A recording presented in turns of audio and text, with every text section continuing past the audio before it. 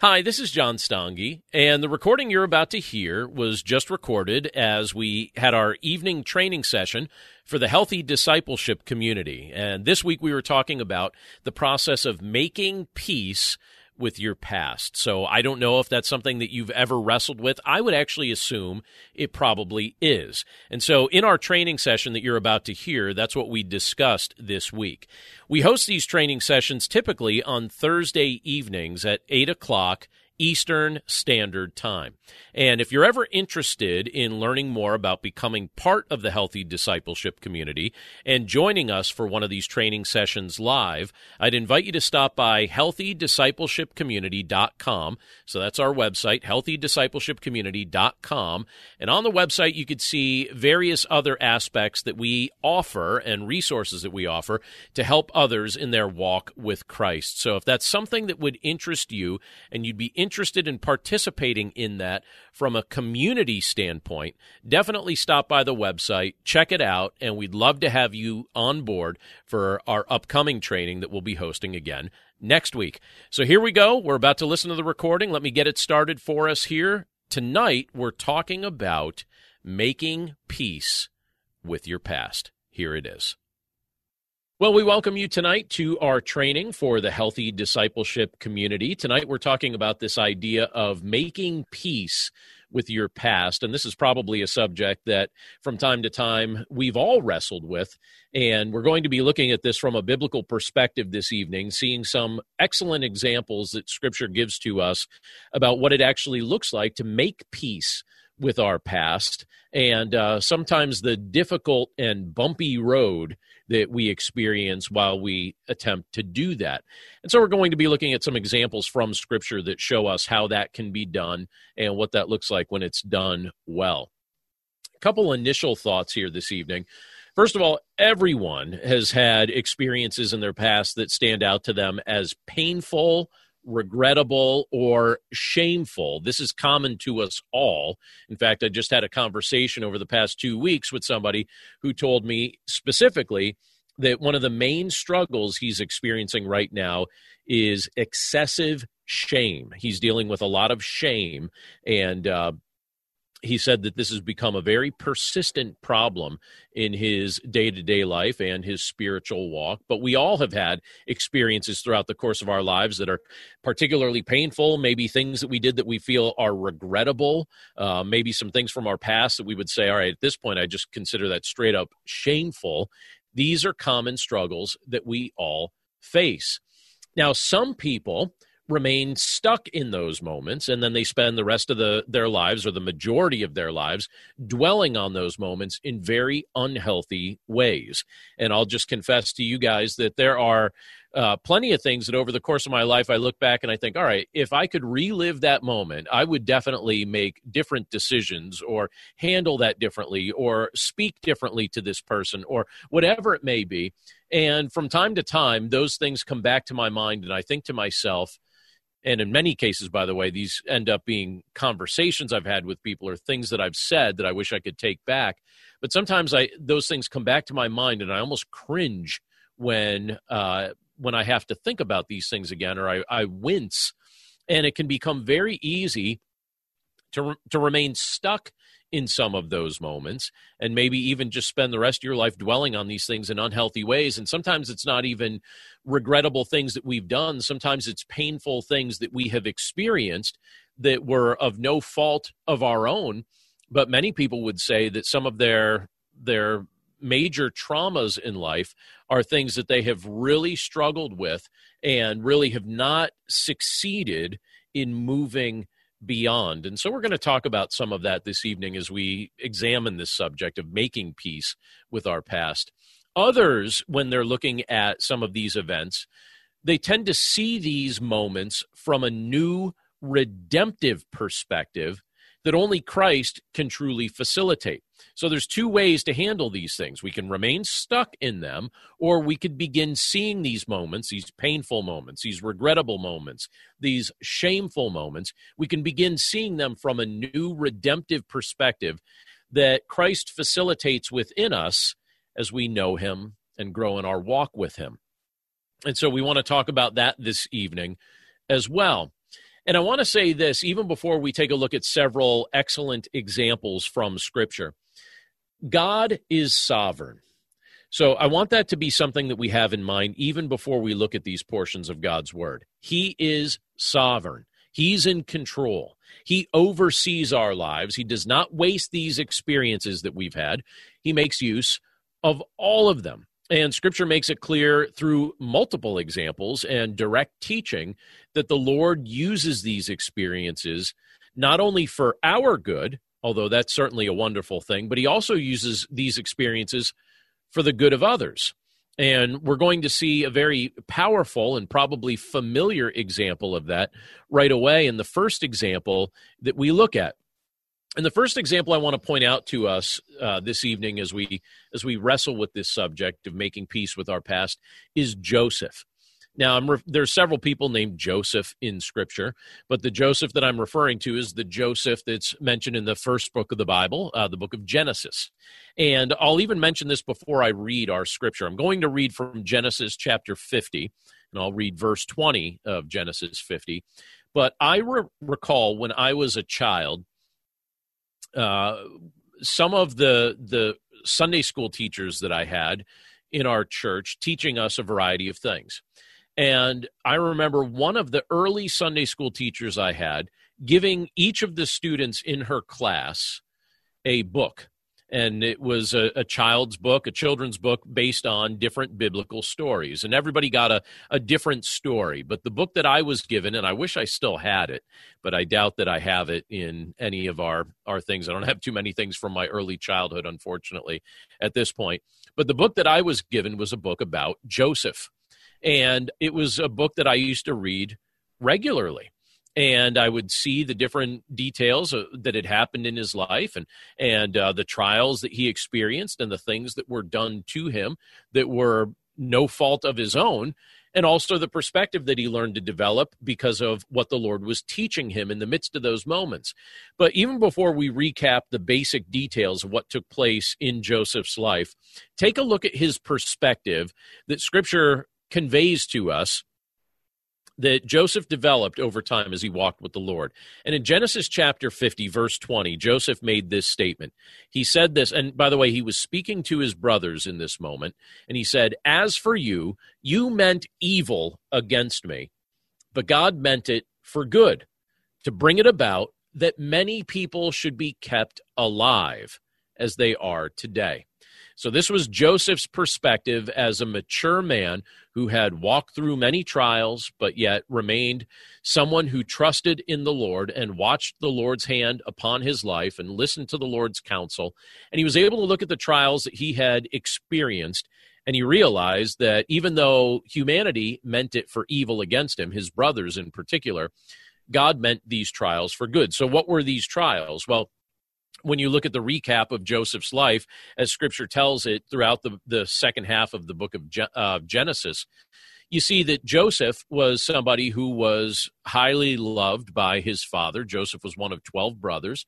He's highly loved by his father, and his brothers did not take too kindly to that. His brothers became jealous of their father's love toward Joseph. And Joseph was the recipient of multiple blessings, excuse me, that his father had given to him. And his brothers at one point purposed to kill Joseph. They wanted to see Joseph killed. And in the process, what they end up doing is they sell him to a band of Ishmaelite traders. And so he's sold and he becomes a slave, and he ends up in Egypt, and he is the recipient of a false accusation, and through a chain of events, he becomes someone who is in connection with the king of Egypt, with Pharaoh. And during that particular time, there was famine that was going to come upon the land, and the Lord raised up Joseph and prophetically revealed things to Joseph through dreams that were for the benefit of the people of Egypt, so that they would understand that there was a famine coming that they needed to be prepared for.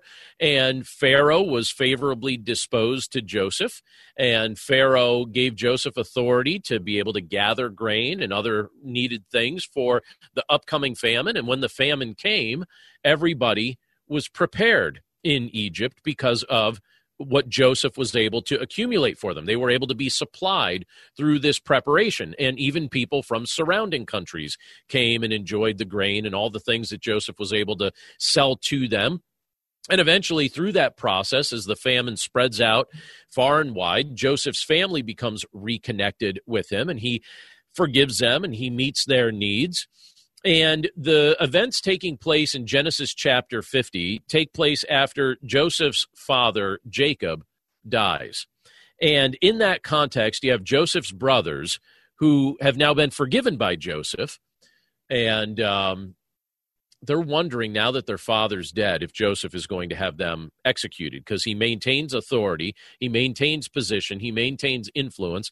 And if he wanted his brothers treated harshly, they certainly could have been treated harshly. But he makes a statement showing that he's really wrestled with all the harm that they had done to him, and even the years of life that you would say that they cost him, because he went from a favored position in his father's household to being a prisoner and a slave in Egypt, to then being raised up to a spot of prominence in Egypt. But he looks at this scenario. His brothers are trying to come up with a creative way that maybe they could convince Joseph not to kill them. And he's saying to them, listen, you don't have to worry about it. What you did to me, you meant it for evil, but God meant it for good. And the end result, as we could see God's sovereign hand working in this situation, was that many people would be kept alive. And you look at all the people that were supplied with food, all the people that lived through all this experience. We even see in this a foretaste of what Jesus Christ was ultimately going to do in offering himself for us and dealing with grief and pain so that we could be blessed. And so Joseph endured all of that, but it was for the benefit of many people. And so it's apparent that Joseph doesn't resent and doesn't develop bitterness toward what his brothers had done to him, because he could see God's hand in it. And I think that's a useful example for us this evening as we wrestle with this idea of making peace with our past, because there are certain different things that have happened to us over the course of our lives that we could look back at and say, okay, I had no control over this. This is something that was done to me that I had no control over. So maybe you were treated harshly by a family member, or maybe you were subjected to some injustice or some trauma or some form of abuse or whatever it may be. There's probably something in your past that you could point to that you had no control over whatsoever, that was done to you, that you could either remain stuck in, or you could say, all right, because I believe that the Lord is sovereign, and because I believe that the Lord has his hand upon my life, and because I believe that the Lord can take even what people mean for evil and somehow use it for good, I don't need to be bitter. I don't need to be resentful. I can practice forgiveness. And you see Joseph demonstrating this as he chooses not to resent the things that had happened to him in the past, even though they were very evil things that his brothers had done to him. He chooses not to resent it. He chooses to see it from the perspective of God. And he realizes that the end result, through this interesting system of events and circumstances that had taken place in his life, the end result was that many people's lives, including his father, including his siblings, their lives were all spared because of how the Lord sovereignly worked all things out together for good for Joseph and for others. So that's one example that I think demonstrates for us a great way that we can have peace with what's taken place in our past. We see that Joseph had come to that spot of peace. But let's talk about somebody else, someone who's we do not know.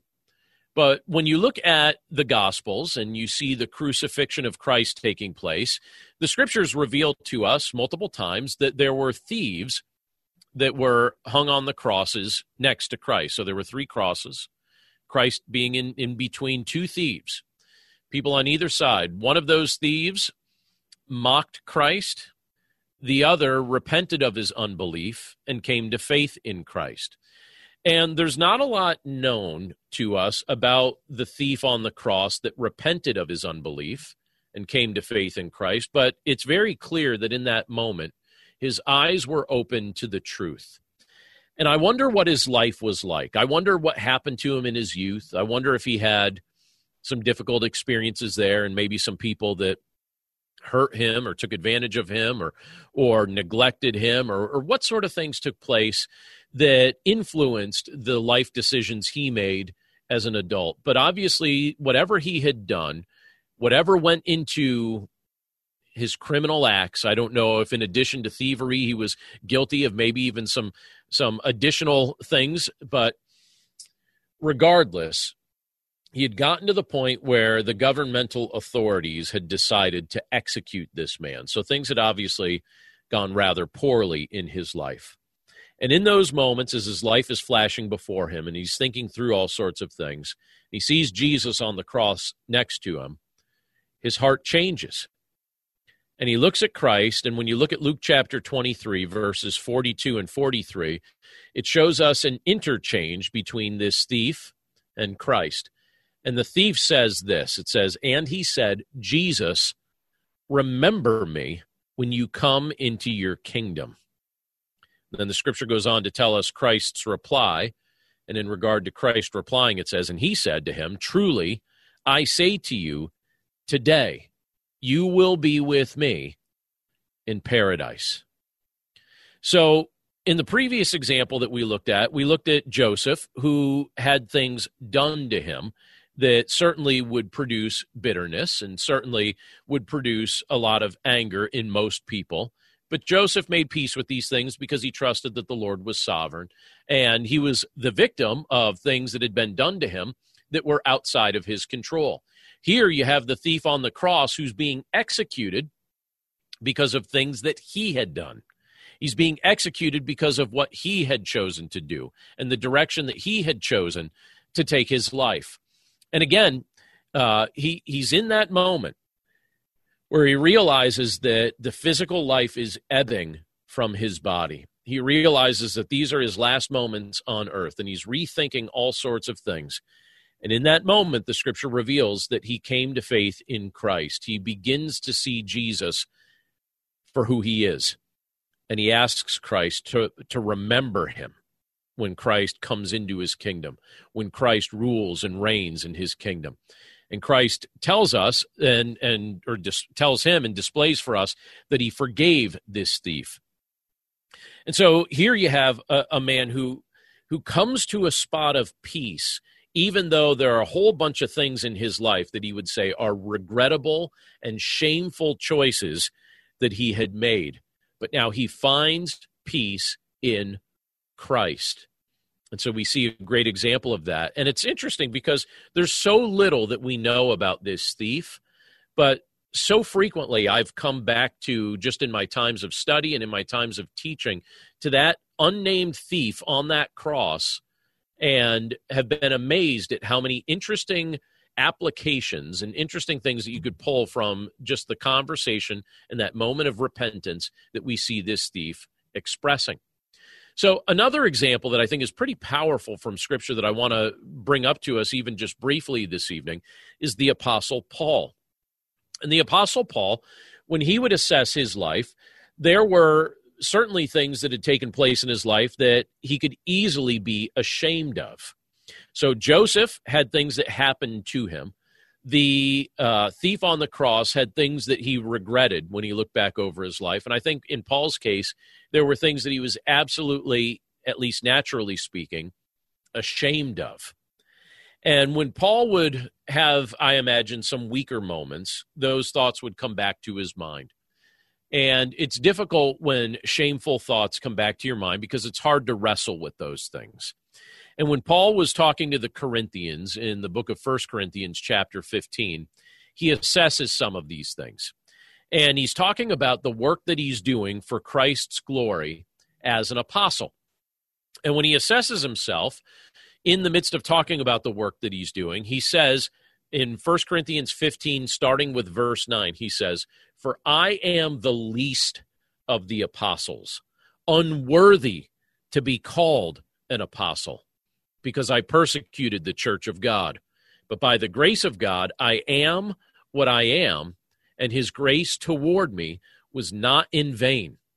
So Paul is assessing his life, And he's looking at what his life was like before Christ, and now he's also thinking about what the Lord's been doing in his life since coming to faith in Christ. And he says, listen, I'm an apostle, just like these other apostles are apostles. But he says, naturally speaking, I'm unworthy to be called an apostle. And the reason he gives for that, he says, it's because I persecuted the church of God. And you see examples of that when you go through the book of Acts. In the book of Acts, it demonstrates for us the things that Paul did as he would persecute the church. He approved of the death of believers in Christ. He approved of the imprisonment of believers in Christ. He was complicit in arresting believers in Christ, and he wanted to see, ultimately, believers in Christ stopped. He didn't want them to have an influence on culture, and he was active in his pursuit of them, and he had permission to pursue them and permission to arrest them and permission to ultimately facilitate harm to them.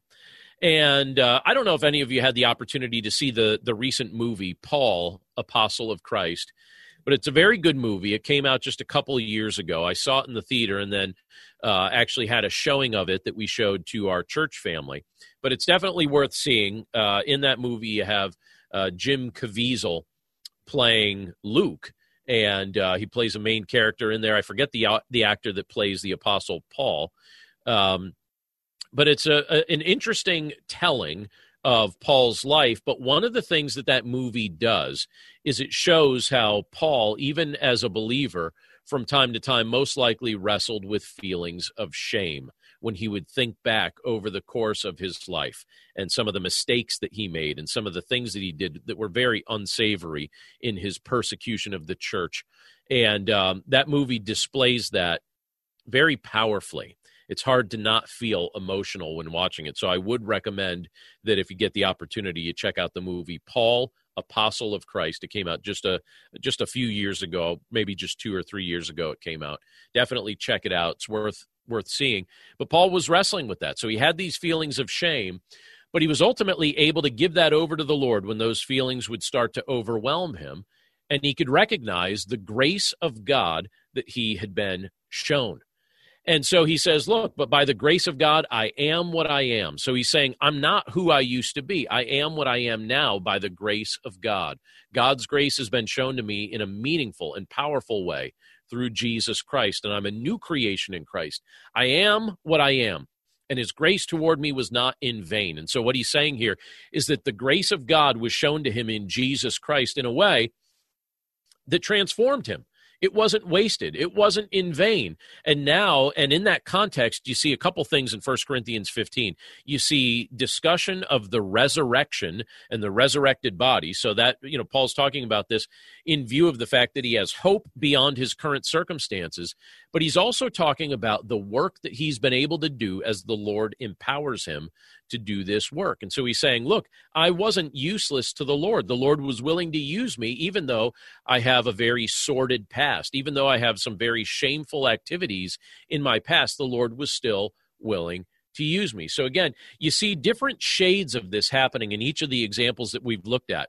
You have, again, Joseph, the thief on the cross, and Paul. So things happening to Joseph, regrettable choices that the thief made, and the shame that the Apostle Paul naturally could have become stuck in if that's what he chose to persist in. But yet the Lord showed grace to each of these individuals, to each of these men, and the Lord did amazing things in and through their lives. So think with me for a moment about some of the principles that we can pull from those biblical examples about what it looks like for us to ultimately make peace with our past and to find peace in the present through Jesus Christ. And a few thoughts I want to share with us related to that, just 3. But here's number 1. And the first, really, we pull this principle from Joseph's example, and that's this: God has a purpose that stretches far beyond a single moment in time. So as human beings, we at times become very stuck mentally in any given moment. But God has a purpose that stretches beyond, far beyond, a particular moment in time. And so you have Joseph demonstrating that he could start to see that. He was starting to take the long view as the Lord was enabling him to see that. But that's something that we should also understand is God's will for us, to understand that God has a purpose that stretches far beyond a moment in time. So we at times can be going through something that's rather painful and rather difficult, and it can be difficult to see beyond that moment. When you're in the midst of a moment of pain, it can be difficult to see beyond that moment because it feels like this is just going to last forever, isn't it? But God has purposes that stretch far beyond a single moment in time. A second principle that I think we can take from the scriptures we just looked at and the examples that we just looked at, and this one we find in particular in the thief on the cross, and that's this: the principle that it isn't too late and you aren't too far gone to come to Christ. So if you're still breathing, it's not too late. Even if you have a very regrettable and sordid past, it's not too late, and you aren't too far gone to come to Christ. Most people, during the time of the thief on that cross, during his lifetime, would have looked at him and said, this guy is too far gone. He's crossed too far over the line. There is no way that he could come to a spot of repentance. There's no way he's going to trust in the Lord to rescue him. But he demonstrates for us that it's not too late. Even if your past is full of all sorts of errors of judgment, it's not too late. You're not too far gone to come to Christ. If you're still breathing, you still have another moment when you can trust in him, where you could repent of your unbelief and come to faith in Christ and enjoy the privilege of being part of his kingdom forever.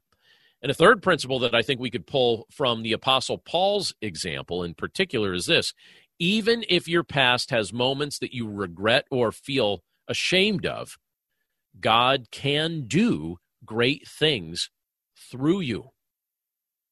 So in Paul's example, there are many things that he could point to, and he could say, yeah, I think that in some respects disqualifies me from God being able to make great use of my life. But that's not what happened at all. God did great things through the Apostle Paul.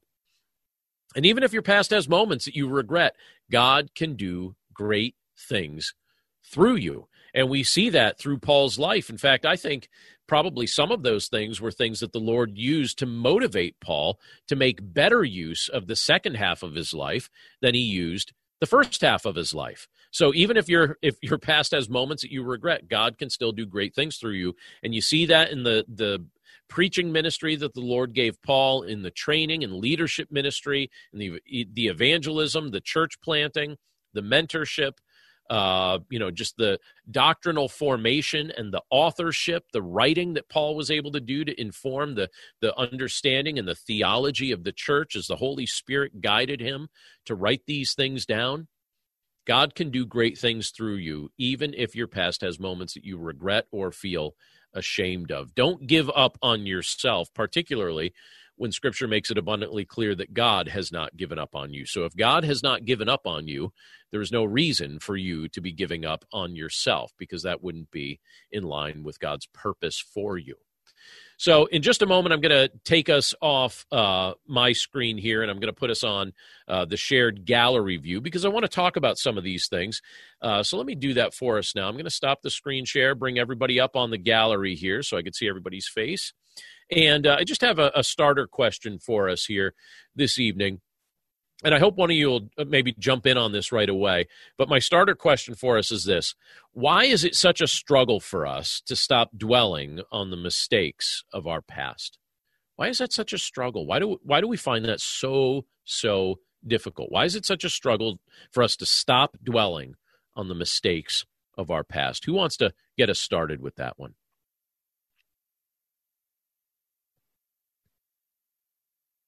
Go for it, Don. Yeah. Yes, I am. I think one of the hardest things might be the being reminded of it. If we make really bad financial decisions and we're still paying the wreckage of the past, we have people in our lives that don't adhere to that love doesn't keep a record of wrong scripture, and they let you know about it. And I think just human nature is bent on thinking of negative as opposed to, and when we're thinking what our humanness it's hard to let go of all that without God helping us. It's almost like we have to surrender to something outside of ourselves, since we did all of the things from our past were choices that we made, and they were made of our thinking, our sin nature, and that's still there. So it's that constant battle between the flesh and the spirit, I think, that makes it hard to just accept the freedom that's given to all of us through what he's done. Yeah, so we've got the self-loathing that we wrestle with, but we also have the accusation of others and the criticism of others and people in our lives that love to remind us of our less than stellar moments, and they bring those things up. Don, do you have some people like that in your life that their faces even come to mind right now, even as you're sharing maybe that? Maybe one or two. Maybe one or two. Yeah, I mean, there are people that just don't like to let that stuff go, I mean, but sometimes we can also be the ones bringing it up, I mean, even when others aren't the source of that, like you said, our own sin nature, sometimes we adopt the voice of accusation and we start, Scripture tells us that Satan is the accuser of the brethren, but I think sometimes Satan loves to influence us to just do his job for him, just to accuse ourselves and berate ourselves and keep ourselves stuck in the past. And so, yeah, it can be a real struggle to stop dwelling on those mistakes of the past. Anyone else have a thought about that? I was going to second Don's wording. We just seem to dwell on that. We seem to get stuck in that. And you even think of some of the great golfers. Jack Nicklaus, sometimes he dwells on the ones that got away. He's got 18 majors.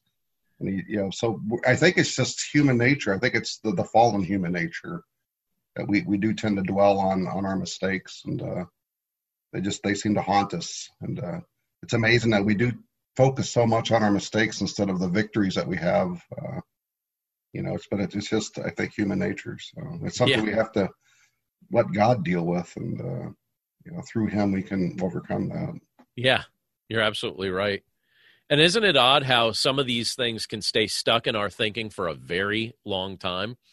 Sometimes I'll think about either a poor decision or something disrespectful that I said as a child, and I'll beat myself up about it now. And I think to myself, it's like, all right, you're a middle-aged man, John. You don't need to beat yourself up about something that you said or did when you were 12. You really, it's old news. You were at a spot of you were a child, it's like a spot of immaturity. Why are you beating yourself up about it? You don't beat other people up about things from that season of their life. Most people would look at it and say it's ridiculous to even dwell on that. It's from your childhood. You didn't know better. You were at a spot of ignorance or immaturity or whatever you want to say. But yet those things stay stuck in my mind. And I wish I could say, I remember every time I got a perfect grade on a spelling test when I was 12, but that's not what I think about. I don't even know the answer to something like that. What I do remember is, a time when I was disrespectful to this person, or I said something hurtful to my father, or whatever it may be. And it's like, listen, you were a kid. The Lord's forgiven it. Forgive yourself, but we struggle.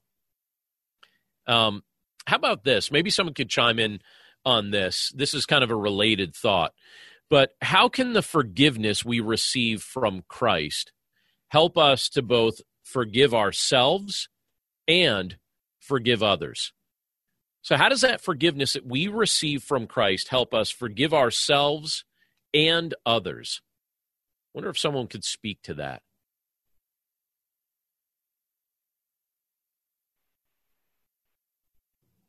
I think when we remember that it's far bigger, like Christ's forgiveness is far bigger, and it kind of puts the perspective that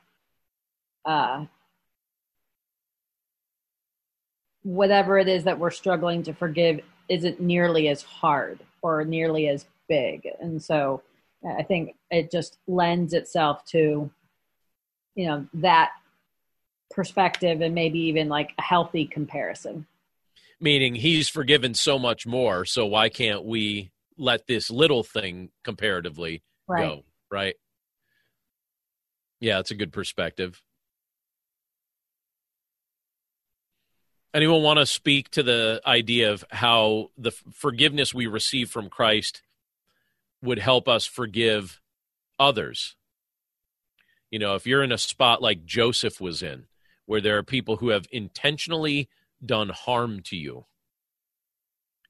do you have a thought on how dwelling on the forgiveness of Christ is helpful for us as we try to forgive them?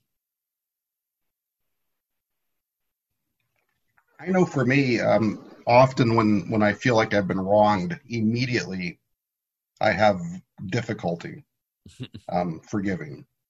But usually when I go home and let the emotions cool down and let the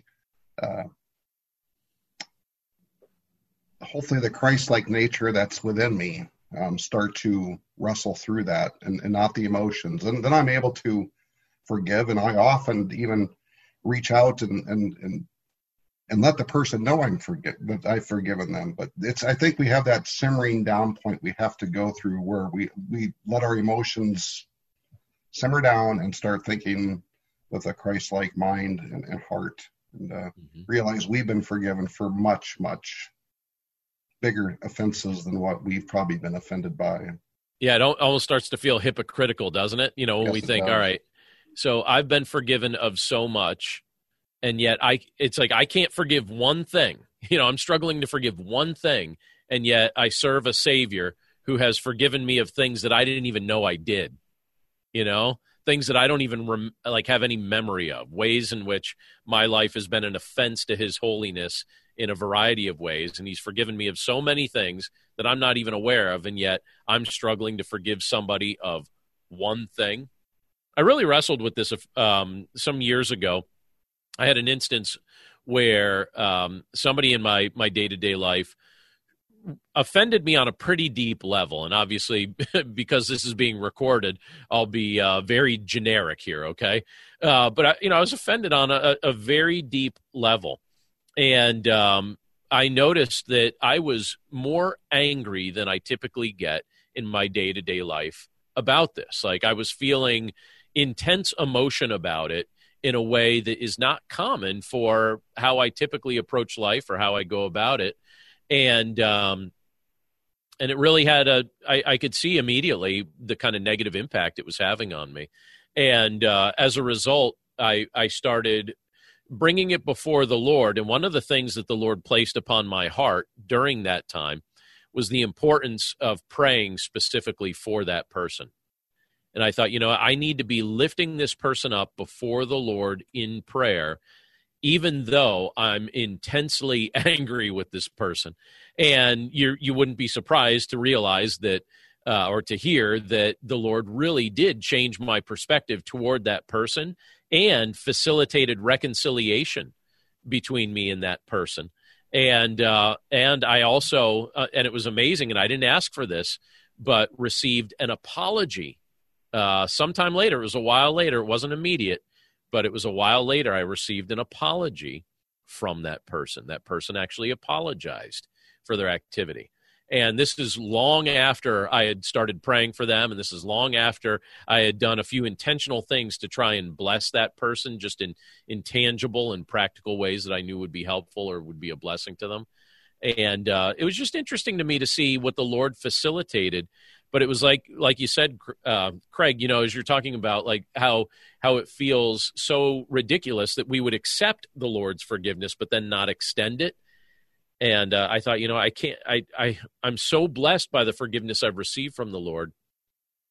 How could I not extend it? I have to extend it. And right now it's being tested. So I gotta follow through with the test. I gotta pass the test, right?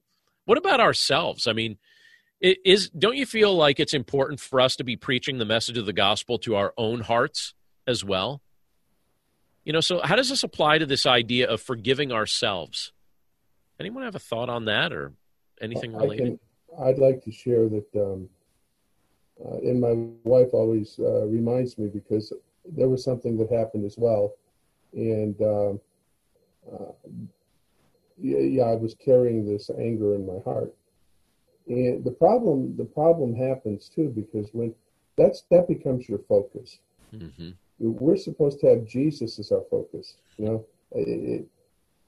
we're supposed to be like the horses that go through Central Park, and they have those blinders on, so Right. you don't see anything except the goal.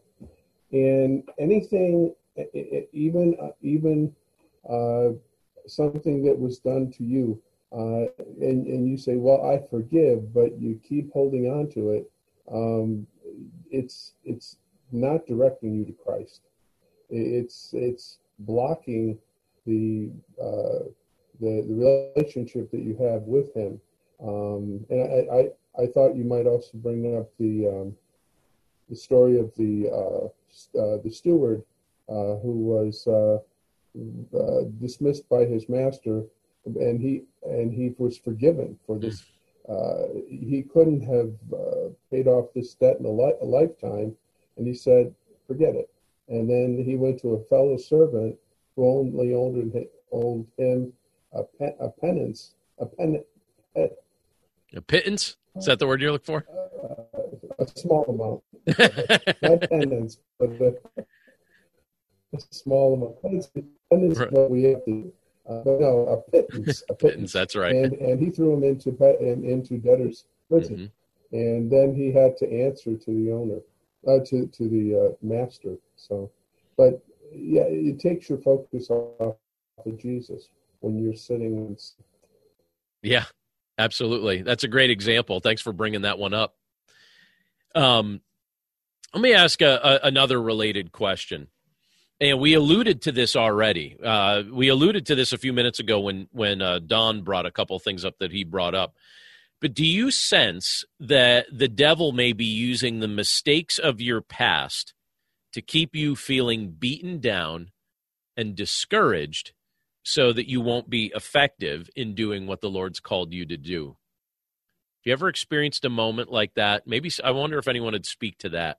You know, this idea that maybe the devil just loves to keep you so focused on the mistakes of your past that you just remain in this spot where you feel beaten down and discouraged, and almost to the point where you think, oh, how could the Lord use somebody like me? I mean, I've just gone so far, and though I feel so disqualified.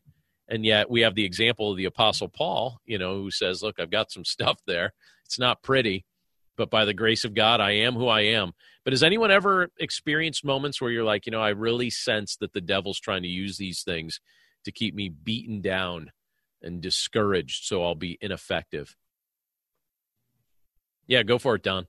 I'd have to say that he's been doing that since way back in the Garden of Eden. Yeah, he sure has.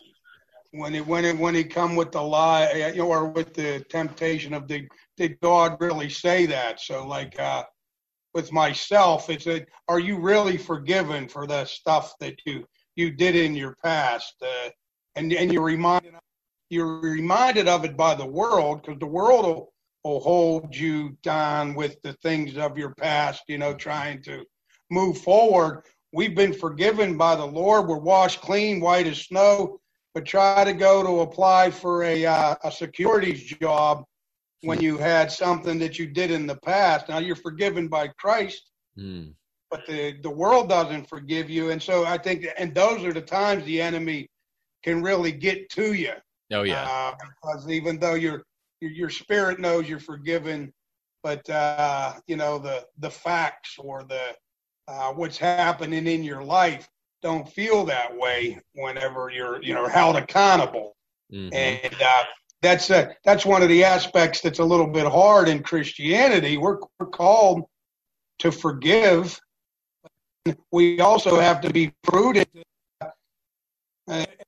He does something in one of our congregations to forgive them, but we don't let them stay in the position that they were in when they perpetrated the wrongdoing, let me say. So when you have those kind of things, I think that's definitely when the devil gets in there and uses those lies that you're not completely forgiven and washed clean as snow, especially if your head and what lines up with lies, and now it's a 2-for-1 ball game. And so I got to get back to the Trinity, that it's 3-2, and I'm on the winning side. There again. you go. Nice. Good example. Yeah, for me, I experienced like real spiritual warfare when I was called out of a life of apathy years ago, of apathetic Christian life, and I mean, it almost felt like the devil was on my shoulder chirping constantly. You're too old. You're trying to make up for lost time. There was just this constant battle, and I even had a real mild form of bladder cancer. And it was like everything from my past, from when I used to smoke, and there was just this constant battle that culminated really in like a Kadesh Barnea moment for me. That's what I call it, where there was this point in my life where, you step across the threshold, and so, yeah, I mean, and shame was probably the biggest. Shame and regret were the two biggest things that I felt the devil was actively using against me. Yep. It was that constant reminder of shame and regret. You can't make up for lost time. And that's why the story of Paul just screams to me. Because when I finally accepted that call, I remember kind of always saying the truth of the gospel. And then Paul said that in Galatians, early on, the truth of the gospel. And then the truth of the gospel really is the grace that he experienced. And so, yeah, I experienced that shame and that regret. And it can be paralyzing. Yeah, it really can if we don't learn to deal with it in a healthy way through Christ. Yeah. And fellowship with others is big. Yeah. Oh, yeah, that is big. Yeah, letting other brothers and sisters in Christ speak into your life through fellowship and remind you of the truth of the gospel that you accepted through Christ. But yeah, I mean, for sure. I mean, the devil loves to keep God's people paralyzed if he can, because, if we're paralyzed, we're ineffective, right? Any other thoughts? What's interesting is it can also, I don't want to say the devil's working through them, but maybe through the people of Christ themselves. Because if you think about Paul, he was sent to Ananias, or Ananias was sent to him. Ananias said, I'm not going there. Do you know what he's done? Right. And God said, I'm going to use him as my spokesman to the Gentiles. He's going to spread the good news. Right. So almost like you're going to be shocked at what I do through this guy. Yeah. Ananias was really worried, but he went. Right. And then Paul started doing beautiful things in Damascus, and then he goes back to Jerusalem, and everybody goes, whoa. this guy, and he had to sort of prove himself all over again. And they even that the first council, if you will, between the apostles that had to do with circumcision or no circumcision. Some of that also had to do with Paul or Peter, this guy is trying to push this. Wasn't he the same? I mean, he's trying to take our Judaism away from us. And, so all of these things, it can even happen within the church itself. Right. And it's difficult because you're trying to do that which God calls you to do, and you're trying to understand it as best as you can, but it's not always going to be the secular forces that oppose you. It can be within the body of Christ itself. Unfortunately, that's true. Yeah, I mean, at times, and I have to tell you, and it won't surprise several of you on the call this evening. So I've been in full-time ministry for 22 years, and unfortunately, I can point to several examples throughout the course of that ministry where, I dealt with some unsavory things from people that, in my mind, I thought were my brother or sister in Christ, and I think, this is kind of hard to process right now. So we got to make sure, no matter where we are on this, that we're listening to the voice of God and preaching the gospel to our own hearts so that we're modeling the gospel to one another as we interact. All right, I got one last question for you guys. I'm really interested to hear what some of your answers to this might be.